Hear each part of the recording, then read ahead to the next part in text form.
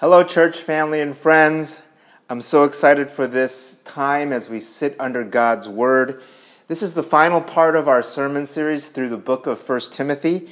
Praise the Lord, we're able to finish another book in the Bible together as a church. So today's sermon is called Guardians of the Gospel, and it's from 1 Timothy chapter 6, verses 20 and 21. The Olympic flame is used as a symbol of the modern Olympic movement. It always starts at the opening ceremony at the start of the ancient Olympic Games in Olympia, Greece. The flame is started by the sun using a parabolic mirror and then gets passed along to different people who transport the flame, mostly by foot, to wherever the Olympic Games are held. This is an arduous journey, but there are many measures to ensure that the original flame from Olympia does not get lost en route to the host city. For example, there are many backup flames also from the place of origin that can be used just in case the flame goes out on the torch. The first Olympic relay was in 1928 when the Olympic flame traveled 3,187 kilometers and was carried by 3,331 runners to Berlin, Germany.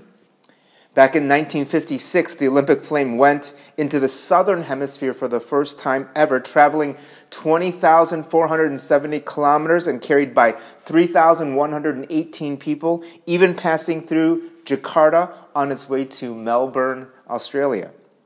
The spirit of the Olympic Games, symbolized by the original flame being carried across long distances by many people, is very much like the image that Paul used here in today's passage. His final words in this letter to his beloved disciple Timothy was to guard the deposit entrusted to you.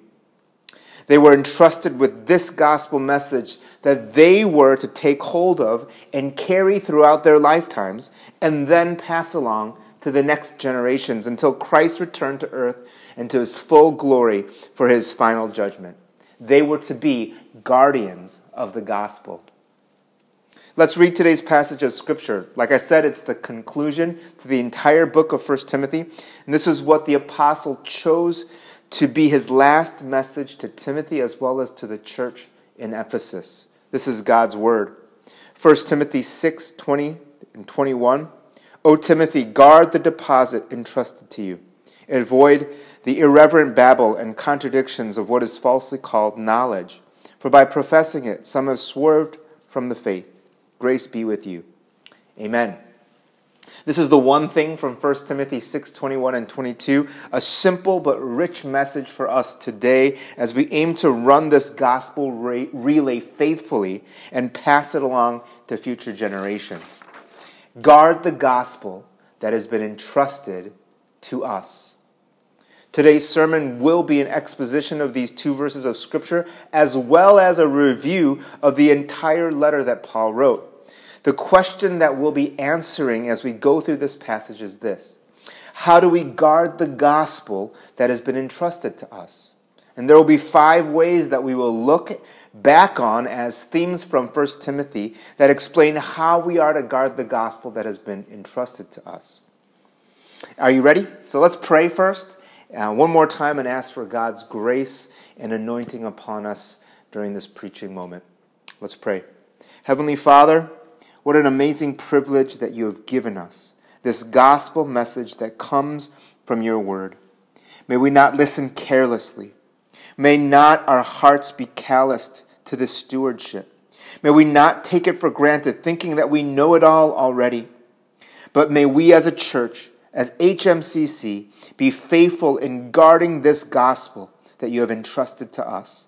Holy Spirit, do your work in us today. It's in Jesus' name we pray. Amen.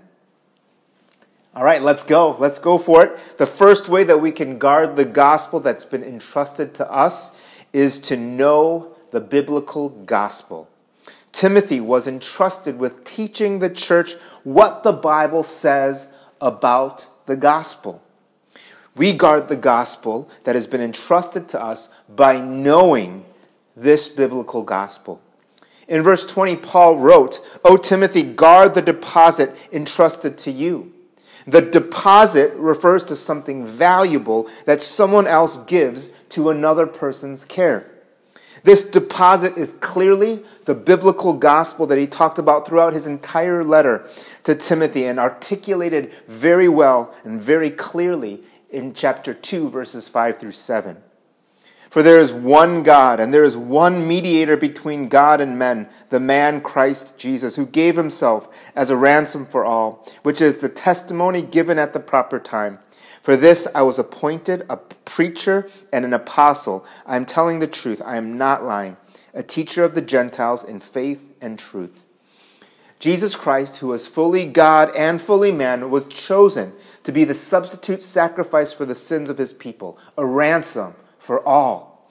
This is the message of good news. Our sins are paid for by Jesus' blood, and we can be reconciled with God by believing this and receiving this free gift of salvation. Paul said that he saw himself as appointed by God, one who would bring this biblical gospel to the nations, to the Gentiles, including to the citizens of Ephesus.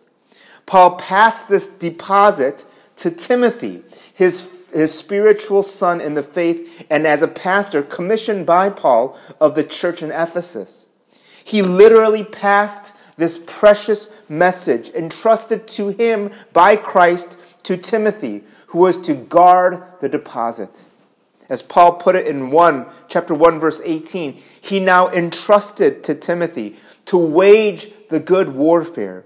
It was a war and something that he had to fight for and to guard vigilantly because of the false teaching that had infiltrated the church. He used such dramatic terms because of what was at stake and what powers were at play. He wrote in chapter 4, verses 1 through 6, that some will depart from the faith due to the satanic influence of false teachers, these wolves in sheep's clothing. So one of Timothy's main responsibilities at the time was to charge certain persons not to teach any different doctrine that were based on mythologies and genealogies and that were not founded on scriptures. Timothy's ministry of the word was so that they could know the gospel and doctrines of the Bible so well they could spot and reject any other false teaching. Even more so, Christians could then also wisely discern as they knew God's word for themselves, as they prayed, as they were guided by the Holy Spirit himself. They could discern the will and desire of God for all areas of their lives. There's a difference between thinking you know the biblical gospel and really knowing it. Between thinking you know about sound doctrine and really knowing it. Let me explain what I mean by talking about physics. I suffered through 1 year of physics in high school and 3 semesters of it in university because I was an engineering major. And through listening to the lectures and reading the textbooks, I learned about the major areas of physics like mechanics and thermodynamics and electromagnetism. And through problem sets and labs, I learned how to use the formulas to calculate things like energy and force so I could understand it better. Unfortunately, midterms and final exams were the times that I got exposed. I did terrible on them, which showed that I actually didn't really know physics like I should have. In fact, as I progressed in my studies as an engineer, I learned that engineering is simply taking those principles of physics and applying it to real life. You really have to know physics to be a good engineer. Engineers who would build safe bridges and skyscrapers, or who would make rockets that send people to space. They don't just know physics okay. They really know it, and thus they can apply it to those real life situations. This is what we're striving to do in our church with the biblical gospel. We do know what's at stake. There are so many false teachings out there that cause some confusion at best and abandonment of faith at worst. We do our very best to preach biblical sermons that instill the biblical gospel and sound doctrine. In our membership interviews, we ask prospective members to articulate the gospel for themselves and to make sure that they really know it and to share how the gospel has changed their lives, which is harder. That's actually harder than it seems. I can testify that one of the best ways to really learn the gospel is by sharing it with others. When I first tried, I stumbled all over my words. But as I kept doing it, I got better at explaining the main points of the gospel. And also, while this happened, I started thinking to myself, wait a second. This message isn't just for the person that I'm talking to. This message is for me too. That I am a worse sinner than I could ever fathom. That God is holier than I could ever imagine. And salvation, this salvation that I'm talking about, is purely God's gift of grace to me too. I mention this so that we don't take for granted what we do in our Christian lives. It is so that the biblical gospel gets soaked deeper into our hearts so that we really know it. And this leads me to our first life application in light of knowing the biblical gospel. Life application number 1, make it a habit to articulate the gospel to yourself and others. Learn how to counsel yourself with the gospel. We did this in our mid-year summit for our church leaders, so you can ask them about it. When you are with others, Christians or people of other faiths, share how you're processing the gospel in light of the situations that you're currently facing. This is a great way to not only fellowship with Christians, but also to share your faith with people of other religions as well. So knowing the biblical gospel is the first way we guard the gospel that has been entrusted to us. Now, the second way that we guard the gospel that's been entrusted to us is to develop godly leaders. Develop godly leaders. Timothy needed to recognize and call Christians who could lead the church faithfully. We guard the gospel that has been entrusted to us by developing as godly leaders. As Timothy was to guard the deposit entrusted to him, he was also to avoid the irreverent babble and contradictions of what is falsely called knowledge that came from false teachers. In chapter 6, verses 3 through 5, we saw that these false teachers were motivated by this unhealthy craving to be in the middle of controversies and quarrels and by the prospect of financial gain. But throughout his letter, Paul said that the way that we counteract this influence in the church was to develop godly leaders for the church. Having biblically qualified leaders would also further equip the church with the biblical gospel as well, so that they could discern for themselves true sound doctrine from false teaching. Paul affirmed people who aspired to serve the church. Men who wanted to be elders were desiring a noble task. And men and women serving well as deacons could really develop a more confident faith in Christ. Christ-like character was of utmost importance when it came to selecting these officers for the church.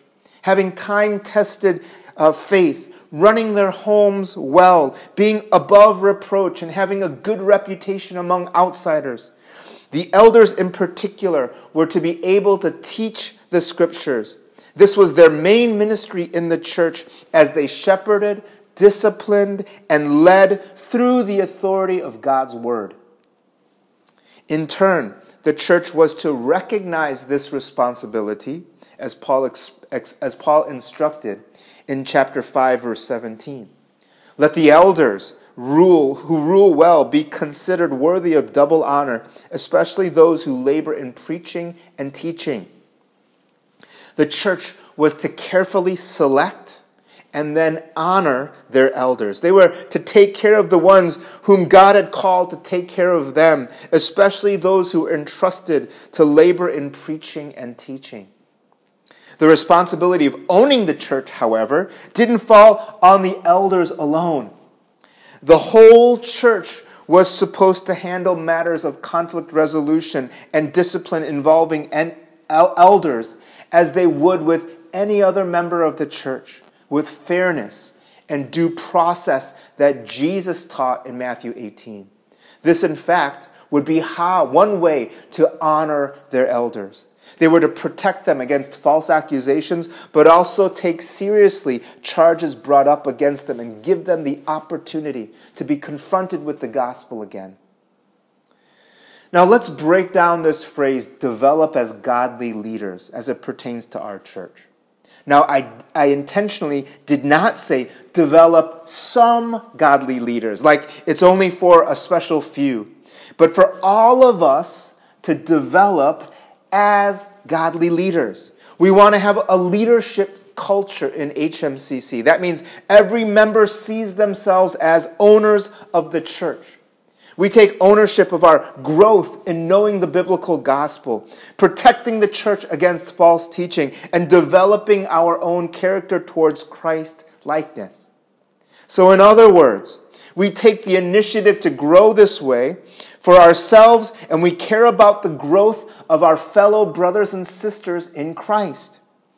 And I've been blessed to see this in so many who have served our church through leading life groups or leading ministry teams over the years. Even though it takes patience, leaders can experience the blessing of being at the front row of people changing and maturing. Even though it's painful at times, they experience the gospel in greater ways as they have to deal with their own issues as they serve others. Also, this leadership culture over time will produce godly leaders whom God will call to be elders and deacons for our church. I'd like to invite us all to regularly pray for godly elders and deacons to be called by God and by the church in the next season of our church, from now until the next 10 years, and for even future generations to come. This leads me to the second life application in light of developing godly leaders. Life application 2, take steps of ownership regarding the health of the church. I like how we're moving as a church towards understanding membership in the local church and the great responsibility that entails. Take personal initiative to grow in the biblical gospel, sharing the gospel with others, Christians, and to people from all other religions, serving fellow brothers and sisters with the goal and desire to see them grow spiritually as well, and pray for the church's culture of leadership. So developing as godly leaders is the second way we guard the gospel that has been entrusted to us. Now the third way that we guard the gospel that has been entrusted to us is to commit to be church family. Timothy also instructed the church about how to function as the household of God. And we guard the gospel that has been entrusted to us by committing to be church family. Let's look at our passage of Scripture again. Timothy was to guard the deposit, the biblical gospel that had been entrusted to Paul and passed along to Timothy. They were to do this because of the false teachers who were promoting what is falsely called knowledge. There were some from among the church that were professing this heresy and thus wandering from the faith in Christ. In other words, Christians were to guard the gospel that had been entrusted to them by knowing the biblical gospel. Developing as godly leaders would help them as these leaders would teach them how to discern between false teaching and the truth from the Scriptures. And additionally, those tempted by these false teachings could be prevented from wandering away by developing as a healthy spiritual family. In contrast to the gradual straying away of people from the church, Paul gave some strong imagery about what the church was supposed to be in chapter 3, verses 14 and 15. I hope to come to you soon, but I'm writing these things to you so that, if I delay, you may know how one ought to behave in the household of God, which is the church of the living God, a pillar and buttress of the truth. The Christians that made up the church in Ephesus were supposed to behave as the household of God. In other words, as God's family. These brothers and sisters in Christ were to collectively be a pillar and buttress of the truth. Together, they were to be stronger than as individuals trying to guard the gospel, biblical gospel on their own. Pillars and buttresses bear the weight internally for buildings and are also externally visible for the people outside of the building to see. In the same way, God's people were to bear the weight of being God's household and guarding the biblical gospel together. And in being God's household this way, they would display and demonstrate this truth to the world around them. Paul also instructed Timothy in chapter 5, verses 1 and 2, to not rebuke his church members harshly, but to encourage older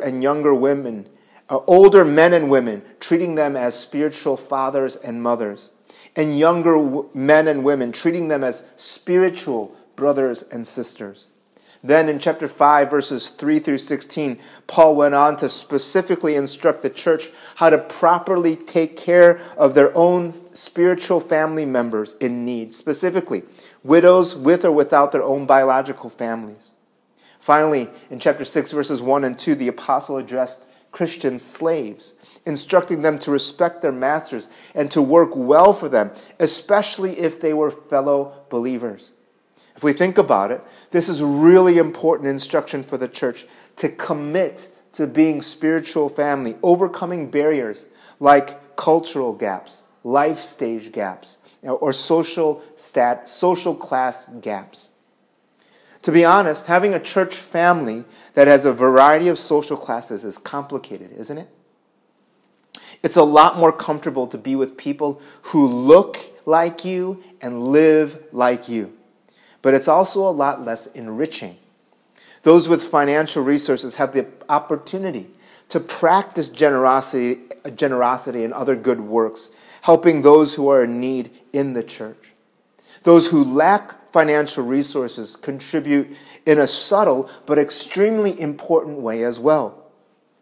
They remind all of us that there is eternal life after this temporary one is done that will be so much greater. Thus, we can let go of our idols like money and trust in Christ and in His promises that they are worth waiting for. This is the blessing of struggling and suffering together as a spiritual family. Having our lives intertwined with spiritual family does get messy, but it is a built-in way for us together to identify false teaching and false gods and to also guard the gospel in our minds, hearts, and lives. And so here's the third life application that we can take in light of committing to Christ-centered, to be Christ-centered family. It's life application number 3 is commit to Christ-centered relationships with spiritual family. The struggles don't have to be based on social class either. It can be anything. But the biblical gospel not only breaks down the walls between us and God, it breaks down the walls between each other. Christ-centered relationships means loving, forgiving, encouraging, gathering, praying for, caring about, and serving. This is guarding the biblical gospel by living it out together as God's household. And so committing to be church family is the third way that we guard the gospel that has been entrusted to us. Now, the fourth way we guard the gospel that has been entrusted to us is to train for true godliness. Timothy charged the church to pursue godliness and modeled it for them in his own life. We guard the gospel that has been entrusted to us by also training for true godliness. Paul wrote in verses 20 and 21 that there was this real threat of false knowledge that was leading people to swerve from the faith, literally taking wrong turns from true sound faith in Christ to indulge in sinful desires, whether it be a love for money, mentioned in chapter 6, verse 10, in quarreling with others, or obsessing towards about outward beauty and looks, mentioned in chapter 2, verses 8 through 15. Instead, in chapter 2, verses 1 through 4, Paul instructed the church gathered to be characterized as people of prayer, and thus living peaceful and quiet lives, carrying themselves with godliness and dignity. You see, their corporate practice of godliness would train them also to be godly as the church scattered in all other areas of their lives. This idea of godliness, as we've been saying all throughout this sermon series, is a prominent theme in 1 Timothy. It is faith in the biblical gospel that synchronizes with real life. And Paul said this specifically about godliness in chapter 4, verses 7 and 8. Have nothing to do with irreverent, silly myths.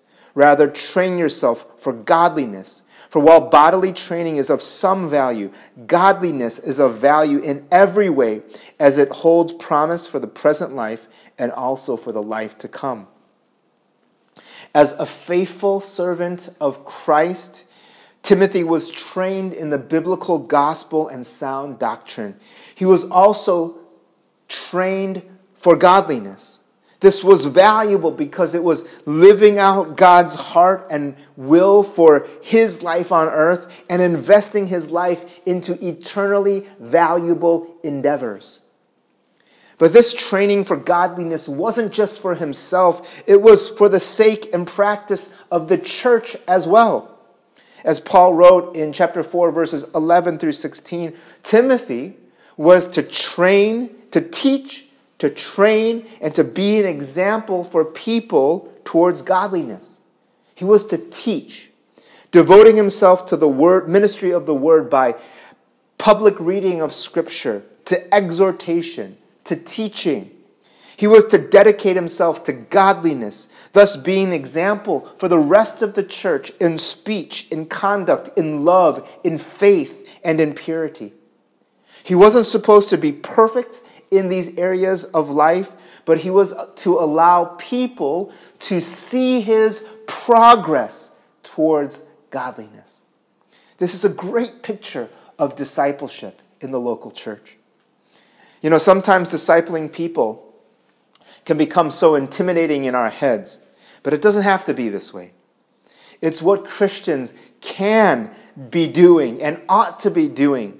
In fact, we do it this way. We do this as we gather together in Sunday celebrations and life groups, when we take in God's word through sermons and Bible studies. We teach each other. For example, I learn so much from others when they discuss and when they give input to Bible studies when my life group gathers. We also connect the word to our lives. Sometimes we share our victories. Sometimes we celebrate together. Sometimes we share our struggles and we encourage one another. Sometimes we have to challenge each other. These are all chances that we can speak the gospel to each other. And this is how we train each other for true godliness. We take what we do as the church gathered and translate it into what we do as the church scattered. I've been encouraged to hear testimonies of our church members doing Bible studies with coworkers and employees and friends. That's awesome for me to hear. For me personally, I've been doing Bible readings and studies with my wife and my oldest son for our daily devotions for the last several months. And by God's grace, God's been training me for godliness in my home. It hasn't just stopped with Bible readings and Bible study. God is helping me by bringing up issues. God is helping me to bring up issues with our kids instead of with angry outbursts, but in greater constructiveness.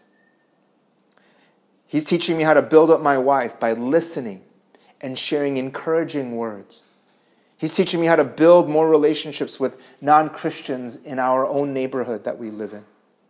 So here's another life application for us in light of training for true godliness. Life application 4, invite others that God has put into your life to follow Jesus with you. Training is really hard to do alone, isn't it? But doing it with others can push us in the right way. Take the initiative to open up to others during life group. Take the initiative to ask for coaching or accountability from others, or to offer coaching and accountability to someone, so that we can make progress in our godliness at home and work and in all other areas of our lives. So training for true godliness is the fourth way that we guard the gospel that's been entrusted to us. Now, finally, the fifth and final way to guard the gospel that has been entrusted to us is to hope in the eternal promise. Timothy instilled into the church the hope of Christ's reign and his imminent return. And we guard the gospel that has been entrusted to us by hoping in the eternal promise. Just as a review, Timothy and the rest of the church were to be trained in the words of the faith and of good doctrine. They were to be also trained towards godliness. And this godliness is valuable not only for the present life, but also for the life to come. This is how Paul toiled and strived in his lifetime, because his hope was set on God, was set on his salvation and the promise of heaven to come. This would be most noticeable in the way Christians viewed and used their money in the present age, as we talked about last week from chapter 6 verses 18 and 19. Rich in good works, to be generous and ready to share. They were to hold on to the hope that their treasure in heaven was a much better investment than any money that they were to use for themselves on earth. This was what Paul passed along to Timothy and to the church in this letter. And as he got to chapter 6, verse 12, he reiterated this message. Look at this. Fight the good fight of faith. Take hold of the eternal life to which you were called and about which you made the good confession in the presence of many witnesses. Timothy was to run away from sinful desires and run towards Christ-like character. They were to fight the good fight of faith. They were to take hold of the eternal life to which they were called. In other words, they were able to fight to be faithful until that end would come, when Jesus would return victoriously and take his people home. They were to hold on to this eternal promise to them, hold on to it by faith until it became a reality. That's why it's so significant that Paul closed his letter with this in verse 21, "Grace be with you." It was a normal way to conclude letters in the ancient world, but it also meant something significant. Guarding the gospel this way, knowing the biblical gospel, developing as godly leaders, committing to be a church family, training for true godliness, and hoping in the eternal promise seems really stressful to do, doesn't it? It's a great weight to bear if we assume that we have to do it on our own strength. But thankfully, Paul says, grace be to you, be with you. The grace of God is the ace that is up our sleeves. We always have as our assurance that we will overcome because of Jesus Christ, the King of Kings, the Lord of Lords. To him be honor and eternal dominion. It is because of Jesus we are assured. It is because of the grace of God we are assured that we will make it until the end. Just going back to the Olympic relay, the Olympic relay idea, when that sacred torch finally reaches the host city, it actually marks not the end, it actually marks the beginning of the main event. It's the Olympic Games themselves.